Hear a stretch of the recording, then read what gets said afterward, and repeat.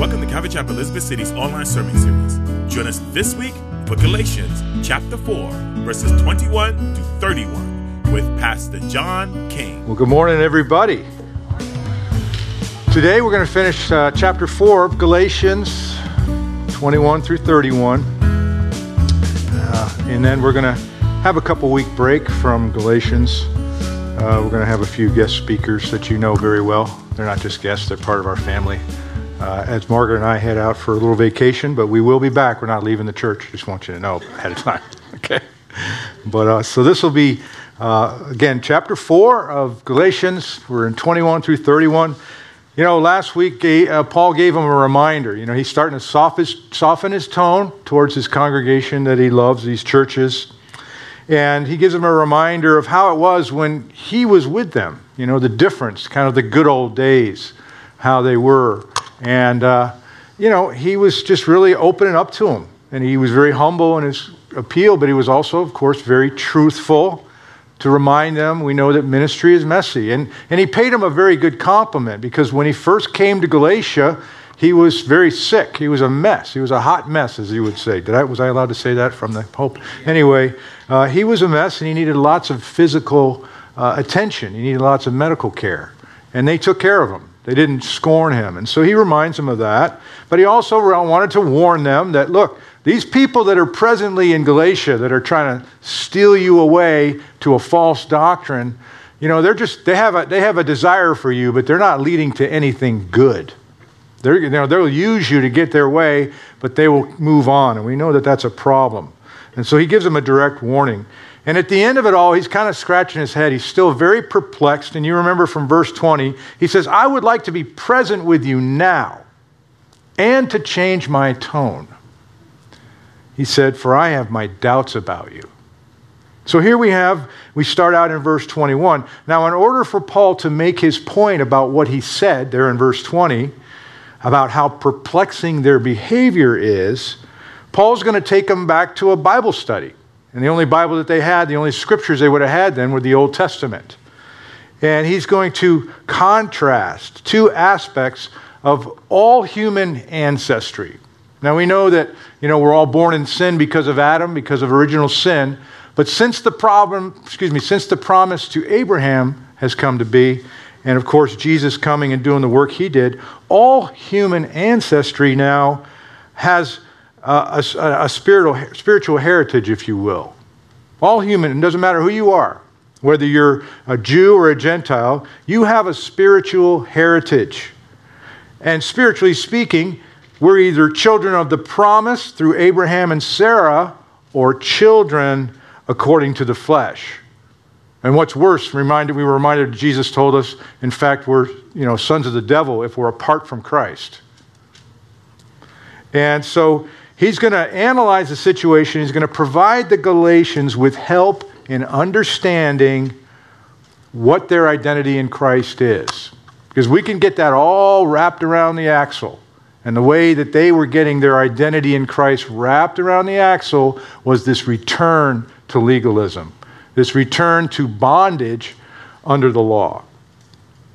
He says, you're no longer slaves born into spiritual bondage, but you and I are now living as children of the promise. And so we need to be reminded who we are in him. Amen? You know, it's a matter of free will, if you will, because you can trust in your own efforts to attain and maintain a right relationship with God. You can place your trust in that, and it puts you under bondage, or you can simply trust in God's promise. Simply trust. So let's read the passage. Starts in verse 21. Paul continues his dialogue. He says, tell me, you who desire to be under the law, do you not hear the law? For it is written that Abraham had two sons, the one by a bondwoman and the other by a free woman. But he who was of the bondwoman was born according to the flesh, and he of the free woman through promise. And these things, or which things, are symbolic. For these are the two covenants, the one from Mount Sinai, which gives birth to bondage, which is Agar, And this Agar is Mount Sinai in Arabia, and it also corresponds to Jerusalem, which now is, and is in bondage with her children. So he's connecting a lot of those things, and we're going to break that down a little bit later. But the Jerusalem from above is free, which is the mother of us all. For it is written, and he's going to quote Isaiah 54, "Rejoice, O barren," we heard this morning, "you who do not bear. Break forth and shout, you who are not in labor, for the desolate has many more children than she who has a husband." And Paul's going to use that passage to explain something very interesting. Verse 28, "Now we, brethren, as Isaac was, are children of the promise." So now we're talking about a separate blessing, a different situation. "But he who was born according to the flesh then persecuted him who was born according to the Spirit. Even so it is now. Nevertheless," what does Scripture say? It's always good to ask that question. What does Scripture say? "Cast out the bondwoman and her son, for the son of the bondwoman shall not be heir with the son of the free woman. So then, brethren, we are not children of the bondwoman, but of the free." Heavenly Father, we ask, Lord, for your supernatural ability to help us to understand your word. We're just going to stick with the plain meaning, but Lord, there's more for us as we study your word. There's more for us as it penetrates our hearts and does a change, starts to change and transform us. Just having our spiritual eyes opened up and having the light of your word shine in our hearts. And the Spirit of the Lord comes among us, Lord, and washes us and cleanses us, Lord. It's just an amazing thing. We look forward to it. And here we are once again in that place. So, Lord, go before us. Teach us your word today. Speak to our hearts as only you can. We pray this all in Jesus' precious name, and all God's people said, amen, amen. Well, we're going to start out. He's going to do a series of comparisons. A series of comparisons. First, he starts out with two sons. And this is a comparison of self-effort versus trust in God, really. In verses 21, he starts out again, "Tell me, you who desire to be under the law." Now, to be under something is to be subject to the power of any person or anything. And in this case, it was dead legalism and works righteousness. He says, "You who desire." Now, Paul, we remember, he desired to be with them, but they had gotten really strange and really weird, and they kind of, were really, kind of perplexing Paul. They desired now to be subject under the law. When he was with them and teaching, and it was a healthy fellowship, they were under grace, and that's the way it should be. We should realize and recognize that you and I, as sinners, are under grace. We don't have the heavy weight of the law bearing down upon us. And we don't choose to come up under it. But with the false teachers, they were under the law. He says, "Do you not hear the law?" What he's trying to say is, do you not comprehend what it is that you desire to be under? Do you not get all that you're signing up for, in other words? Are you not aware of what the law says if you have an NIV? More of a plain reading there.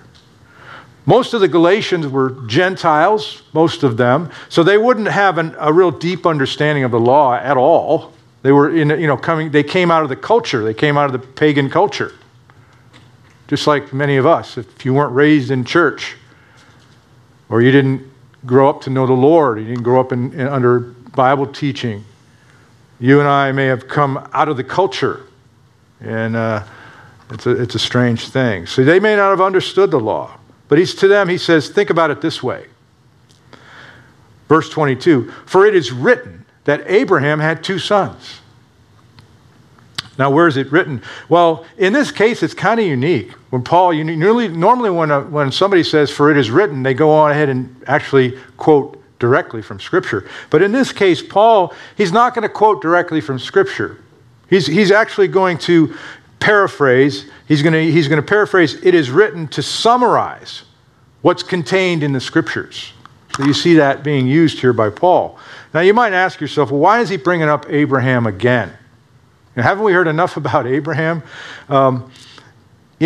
it's because those false teachers were coming into that church and they were teaching these converts, these Christians, that in order to be a true Christian, a male Gentile convert needed to make a physical connection to Father Abraham. And the only way for you to do that was through circumcision. Imagine a revival meeting. Imagine, ministries that would go out and have these great revivals and people would come to Christ and, have the big tent or whatever. And then they say, okay, all you guys over there, you go over to that special tent because we got something else you need to do to become a true Christian. It doesn't, you're like, what are you talking about? Of course, that would never work. But that's the crazy audacity. That's sort of an example of what these false teachers were doing to that church, trying to put them under the yoke of the law. So he says, for it is written, Abraham had two sons.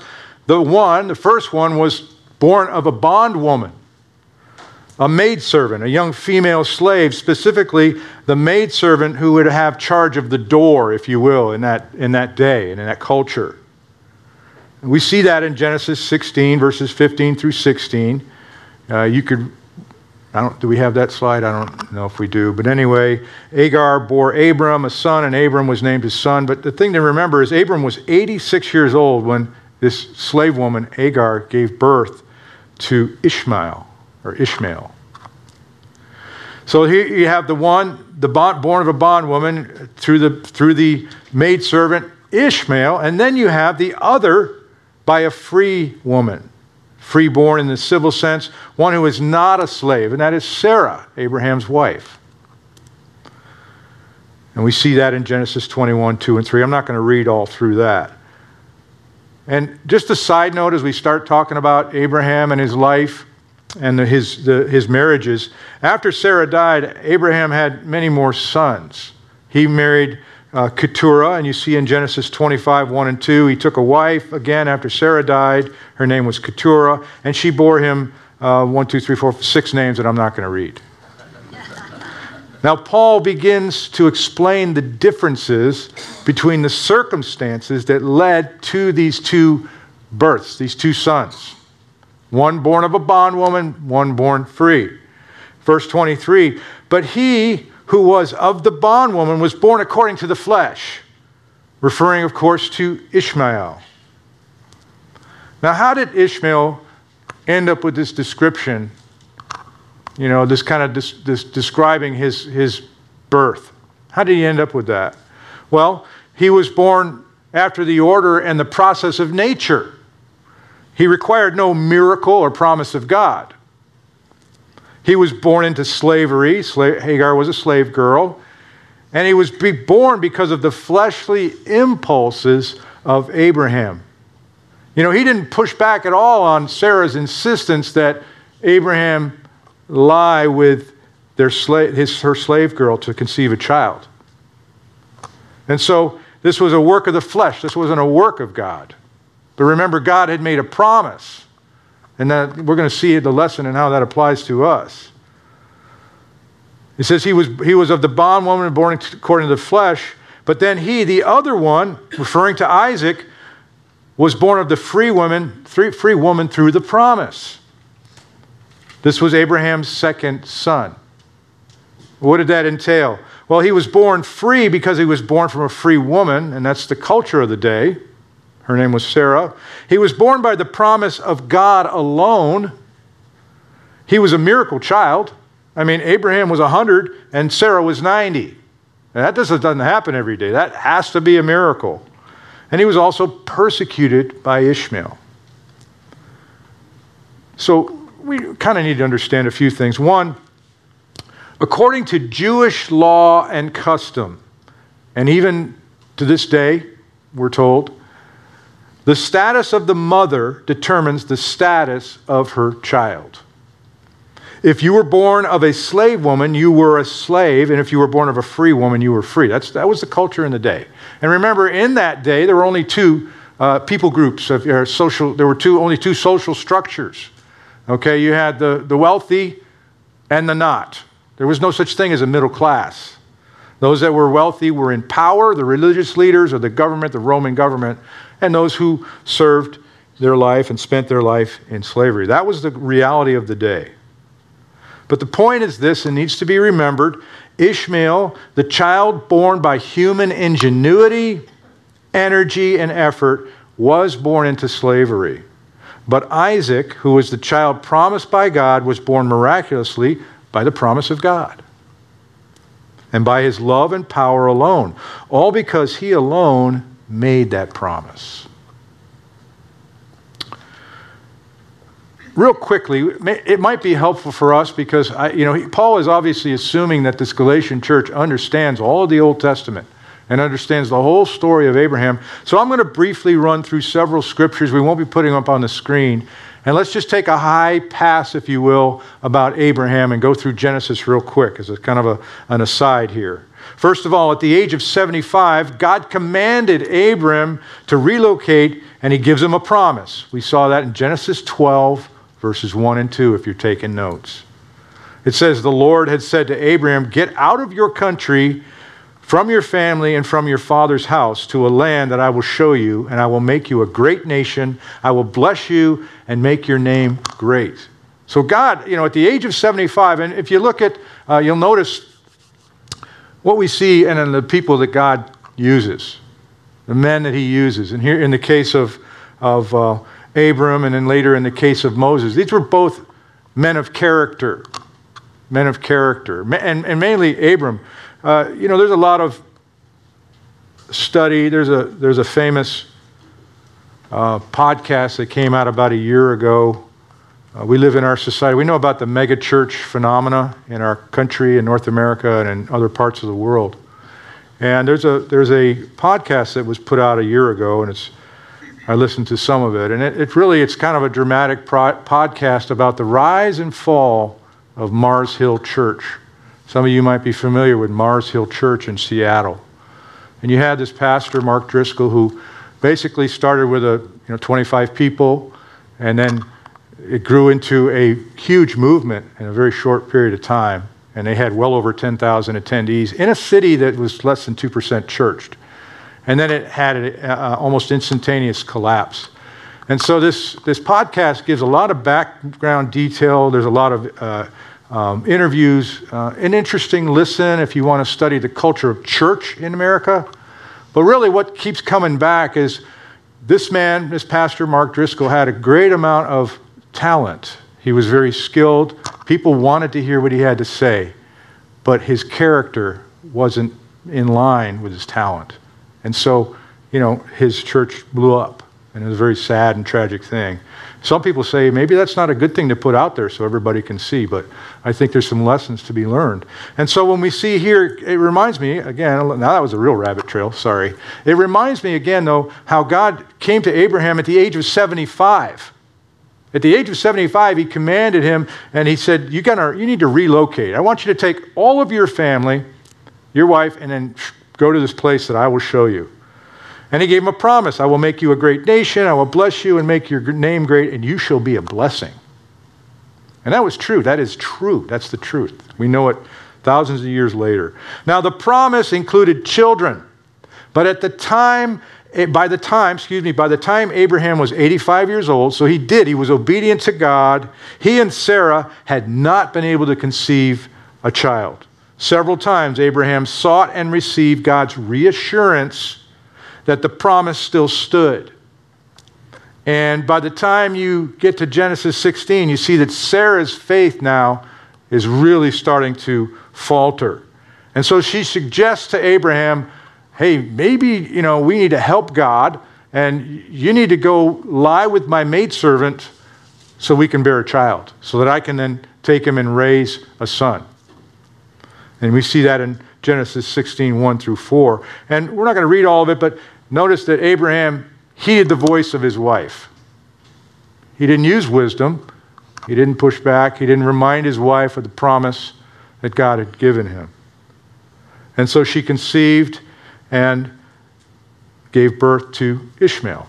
Now, 14 years later, Abraham is now 99 years old and Sarah's 90, and Abraham asks now to God, he approaches God and he says, God, can we make this covenant that you gave me, the promise, can we just kind of make it retroactive to Ishmael? Can we make it work through him? Because obviously, we're not having any children.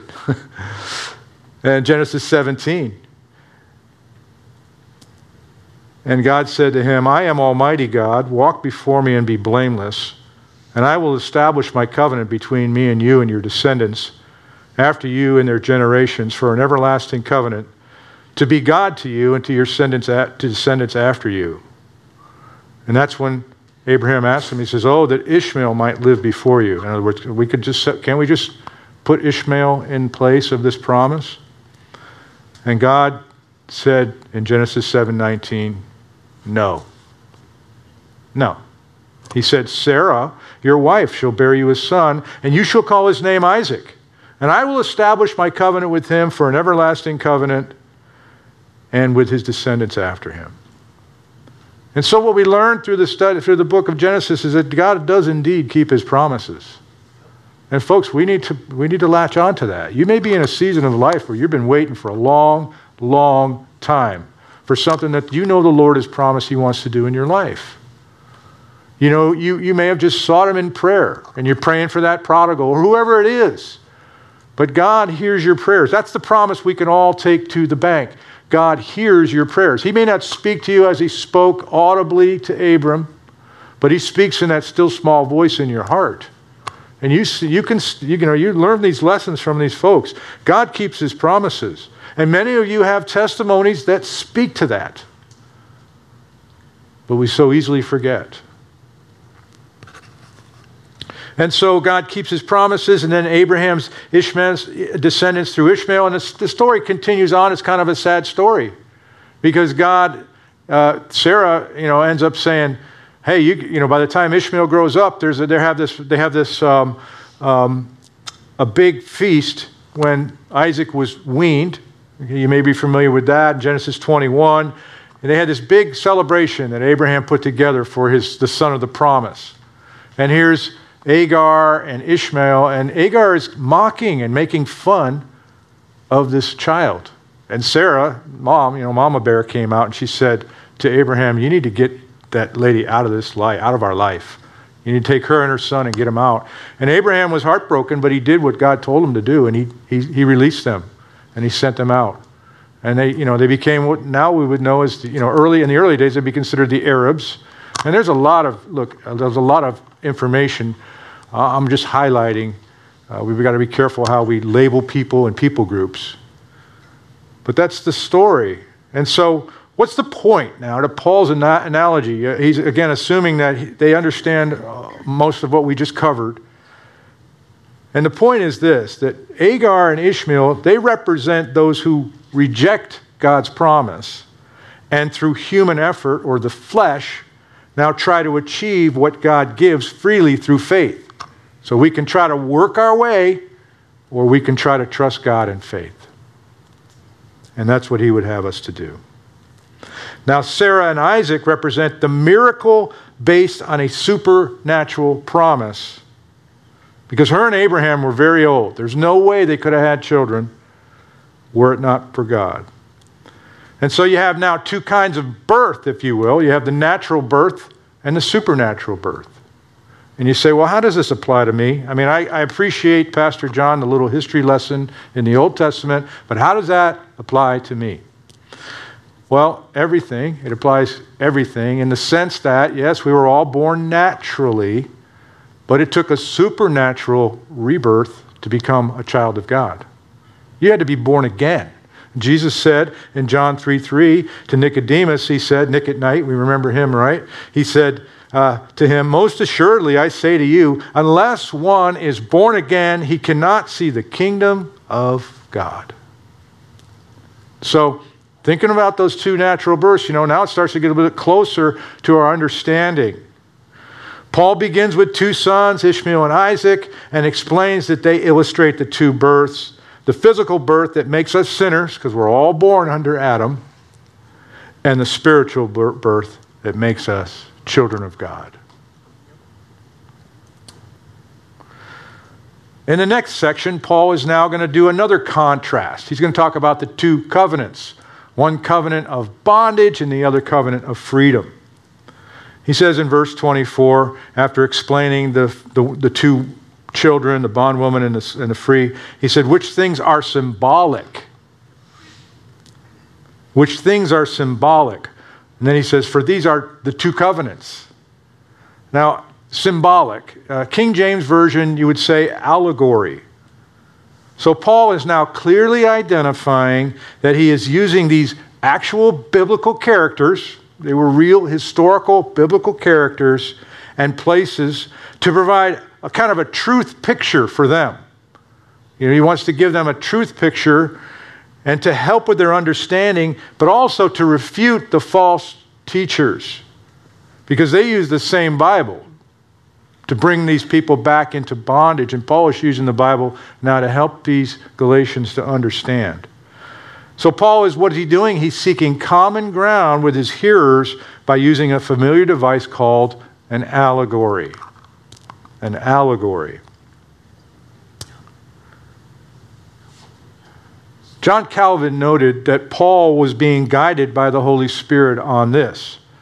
But Calvin also wisely cautioned us readers and teachers of Scripture to be very careful not to try to use allegory to read into Scripture.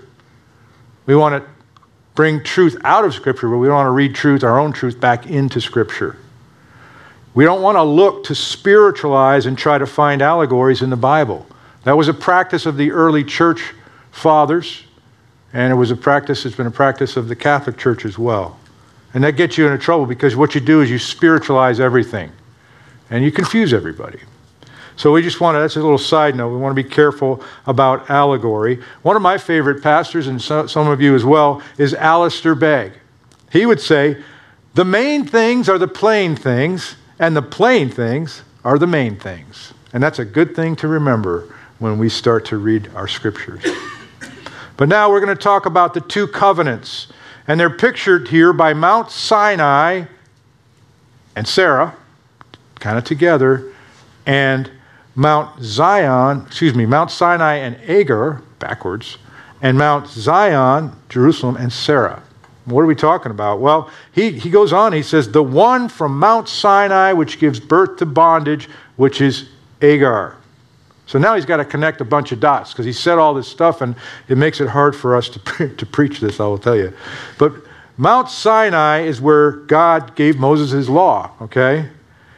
But it also, we've learned so far, that the law has a specific purpose, but if you try to use it to gain salvation and make yourself right with God, it shows you your need for God. But if you try to make yourself right for God living under the law, it leads to bondage. The law was never intended to be part of the promise to bless the world through Abraham. It was a promise to Abraham. It was to the world, not just to Abraham, but to the world. So it gives birth to bondage, and then he connects it, which is Agar. She's the bondwoman. So she's illustrated as a type of the old covenant between God and man. Okay. Verse 25, for this Agar is now Mount Sinai in Arabia and corresponds to Jerusalem, which now is, and in bondage with her children. The earthly Jerusalem. Now, we've read, as we read through the Gospels, we've read many times, Jesus' life and his ministry down in Judah, specifically in the city of Jerusalem, and right outside the city we know Jesus was crucified. It was the capital of Jewish religion, and he says, which now is, and still was in Paul's day, but it says is in bondage with her children. The city, even though they had the freedom to practice their religious activities, the Jews were still under bondage to the Romans. They allowed them to do certain things, as long as they gave tribute to Caesar. So they were stuck in bondage under this hyper-religiosity.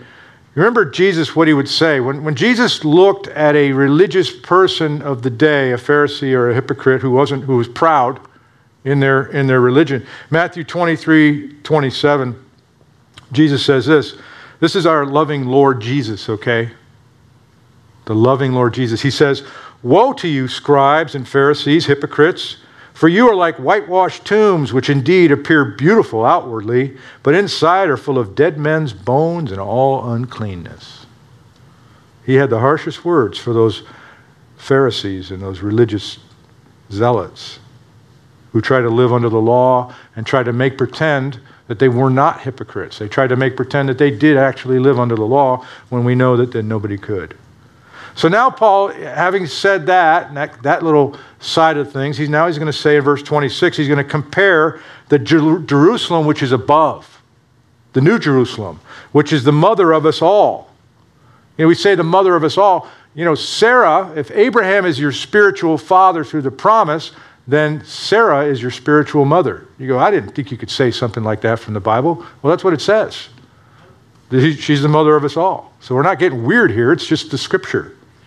And it's a way to, it's a thinking process, if you will. He says, but Jerusalem above is free. This is the other new covenant, which is symbolized here by Sarah based on God's promises. Revelation 3:12, Revelation 21:2. Revelation 3:12 says, he who overcomes, I will make him a pillar of the temple of my God. He would go out no more. I will write on him the name of my God and the name of the city of my God, the New Jerusalem. And you see it referenced as well, the New Jerusalem. This is a perfect place because it's in heaven. There is no sin. This is a New Jerusalem. And so that promise leads to other promises. And that we will someday be in heaven with the Lord, and the New Jerusalem will be a thing in heaven, a real thing. And it says here, Jerusalem above is free. Why is it free? Because of Jesus' atoning work on the cross made this a free gift. We don't have to try and pay the price ourselves. And the mother of us all, what he's doing here is, we're a family in God. We're children of God. And we're under a new covenant with Abraham and Sarah symbolizing spiritual parenthood. And then he goes and he quotes from Isaiah 54:1. And what he's doing here, he's quoting from this particular scripture as a way to strengthen his argument against the false teachers. And he's also want to show that the promise produced many more children of God than the Jewish religion. So when he says, rejoice, O barren, you who do not bear, break forth and shout, you who are not in labor, for the desolate has many more children than she who has a husband.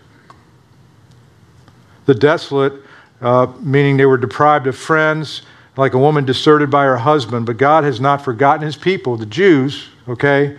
But then he says here, those that are born of the promise, those who receive the promise, has many more children. So what's really happening, what he's saying here is the church itself, the church of Jesus Christ, through the last 2,000 years, has so greatly outnumbered the Jewish religion by a wide margin. There's probably 2 billion professing Christians on earth right now, half of which might be are Catholics, so you could do what you want with that. But keep in mind, there's a lot of false believers in the Protestant as well. So Paul, uses that Isaiah passage to prove the point that legalism and Judaism and putting that yoke isn't going to work in the long run. And we know it to be true. The church is massive compared to the Judaic religion. And then he says it again. He keeps reiterating it. Now we, brethren, he's with them. He's like, hey, if I was there, I'd tell you to your face. But he's with those people. He's saying to them, not the false teachers, we, the true believers, brothers in Christ, or as Isaac was, are children of the promise. So it doesn't make sense what you're trying to do here. Why you want to go back under the law makes no sense whatsoever. We are children of the promise.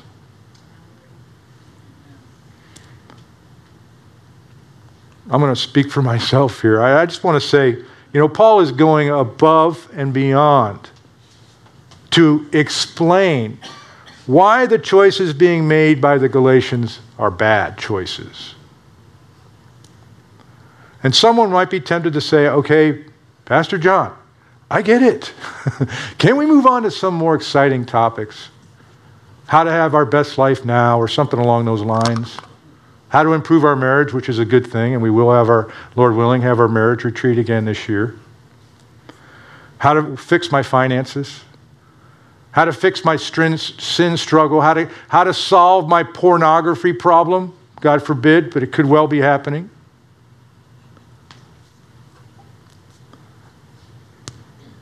But perhaps you and I should be thankful for Paul's willingness to be used by the Holy Spirit and to recognize that our Christian faith is built on supernatural, solid foundation. He's going to great lengths to prove through Scripture that what we have as children of the promise, our faith has a solid foundation.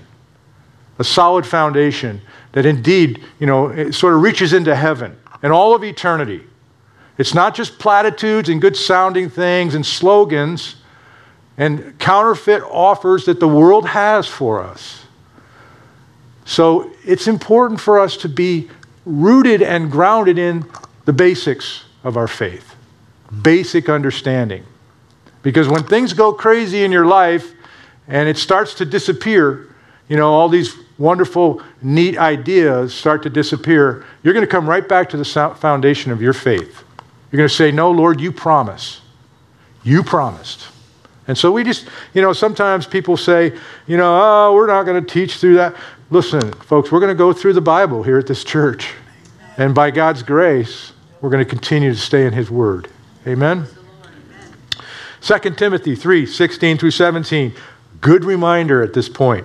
All Scripture, not all, maybe some of it. No, all Scripture is given by inspiration of God and is profitable for doctrine, for reproof, for correction, for instruction in righteousness. Why? That the man and woman of God may be complete, thoroughly equipped for every good work. Our final section, the battle for truth. The flesh versus the spirit. That's always happening. It's happening all the time. And now he's going to illustrate it to them. He says, but he who was born according to the flesh then persecuted he who was born according to the Spirit. Even so it is now. Even so it is now. The battle between the flesh and the Spirit. The battle between false belief. The battle between Satan, the enemy, and God's children. But he who was persecuted was born according to the flesh. He's referring back to Ishmael. And he's most likely referring to the incident we talked about earlier in Genesis 21, where Ishmael and his mother were not Ishmael maybe, but his mother Hagar was making fun of Isaac. And so he persecuted him. And he says, even so it is now. So this is where Paul's saying, look, during Paul's time and even now, religious legalism can't mix. It can't mix and coexist with spiritual freedom. One's going to have to take over from the other. If legalism and bondage comes and tries to pervade itself, one or the other is going to take over. Today we have some amazing stuff going on, right? Just an interesting world we live in with all of our ability to communicate and all the opinions we have access to, and the fact that the planet's, 8 billion people, and those that don't know God are worried that the planet's going to blow up and explode and it's going to, end in so many years, and we've got to do something about that, and, all the politics that are going on with that. And within that situation, within the church, you have this phenomenon known as progressive Christianity, which isn't really anything new. It's just people who decide that all of the Bible's not true. They want to pick and choose what's true. And it comes against traditional and orthodox Christianity. And they're at great odds over important things like, the inerrancy of Scripture. Does Scripture actually have authority over my life? I may believe that God breathed it, but does it have authority over my life? And there are those in the church that saying, you can't do that.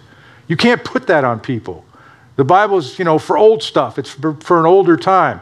We're modern now. We're postmodern. And then you also have legalists that would say, no, you can only use one certain type of Bible. You can only use the King James Bible. And if you're not teaching from the King James Bible, you're a borderline heretic. You're committing sin. So all this stuff is going on. And again, this religious legalism or this sort of, progressive Christianity or this intense legalism, it still goes on today. So you have a rigid set of rules regarding music and clothing and which Bible you use. We don't have that here. I once heard Joe Focht. If you guys are familiar with Joe Focht, he's a pastor at Calvary Chapel, Philadelphia, for the last 40 plus years. Very big church in Philadelphia. And I heard him remark to his congregation once. And he said, you guys many of you here may well be at the last place. This is the last stop for you in Christianity. Because we don't make you dress up. We don't put a lot of stuff on you. We don't throw membership upon you. We just let God's move work among you. And so sometimes that's one of the things that maybe attracts you to the Calvary Chapel style of things. I don't know. James Boyce wrote this. He said, the remarkable thing about the persecution of Christians is that this will not always be by the world, but also, and indeed more often, by their half-brothers in unbelieving but religious people in a nominal church. Wow. Half-brother. That's scary. Nevertheless, he says in verse 30, what does Scripture say? I said earlier, always a wise choice. What does Scripture say? And he goes back to Genesis 21. And he says, Scripture says, cast out the bondwoman and her son, for the son of the bondwoman shall not be heir with the son of the free woman. This was true regarding God's decision that the Pharisees and Sadducees and the scribes and the elders who chose to reject and murder their Messiah, Jesus, he let them reap their consequences. 70 years after Jesus, AD 70, Jesus, not 70 years, but in AD 70, the Romans would destroy Jerusalem, utterly destroy it. So they reaped their consequences, and they refused to believe in the promised seed, the promise of Abraham, and they would not inherit the blessings of Abraham. Even though they called themselves children of Abraham, Jesus would have told them, he did tell them to their face, you're not, you're sons of the devil. So Paul here is calling for action. He's saying to the Galatians that they need to separate from the false teachers. And that's what we're to do today as well. If there's if you find yourself under false teaching, if you find yourself, being courted by cultish behavior, those people that come knock at your door, they want to give you something different. They want to give you their version of the Bible and maybe another book to go alongside it or certain tracts. You need to separate yourself from those folks. You say, no, thank you. I have a place where we study God's Word. And if you're equipped to witness to them, you'll be able to do that as well. What he's saying basically is you can't sit on the fence about certain things. You cannot sit on the fence. Chuck Swindoll said this as we close. We can't fluctuate between rules and faith, mixing them with our approach to God. God won't allow that. Either we come to him his way or we don't come at all. And then he quotes C.S. Lewis. C.S. Lewis once wrote, there are only two kinds of people in the end. Those who say to God, thy will be done, and those whom God says in the end, thy will be done. The former are the family of faith and citizens of heaven, and the latter are the family of works and slaves of hell. Until we trust in Christ alone, we all belong to a second family, but after we're born again, we are members of the first. And so he closes, he says, Paul says, so then, brethren, back to speaking to his congregation that he planted up there in Galatia, we are not children of the bondwoman, but of the free. So the choice is ours. It's either Hagar versus Sarah, law versus grace, or flesh and our own efforts versus the Spirit of God and the promise of God. Amen? Amen. Father God, we thank you for our time in your word today, Lord. And we would ask that, Lord, it would be something that causes us to really examine where we're at. You know, if we continue down this habit of saying, you know, I can do a certain amount of good in my life, you know, and God's going to judge me on a bell-shaped curve, so that if I do mostly good and maybe just some bad, as long as the good outweighs the bad, then God in the end is going to, you know, give me a break. We know that that's not true. We must trust in you as our Lord and Savior. We must surrender all that we have to become children of God. And Lord, we live under the promise that you've given. And those of us who have done that have a testimony of your goodness. We have a testimony of the things that you've done in all of our lives and the things that you plan to do for us. So Lord, we thank you once again that we were able to gather under your name. We were able to gather together under your truth. And we ask that you would bless our day, bless the families represented here, and the families that could not be here this week. Go before us all as we continue through our summer. We love you, Lord, and we thank you. In Jesus' name, and all God's people said, amen. Amen. Well, let's stand, kind of shake it out a little bit here. Stretch out. Let's pray to one another. Numbers 6:24 through 26. The Lord bless you and keep you. The Lord make his face to shine upon you and be gracious to you. And the Lord lift up his countenance upon you and give you peace. Amen. Have a great day in the Lord. Thank you for joining us today for Calvary Chapel Elizabeth City's online sermon series. Join us next week as we continue through the Bible, book by book, verse by verse, line by line. God bless.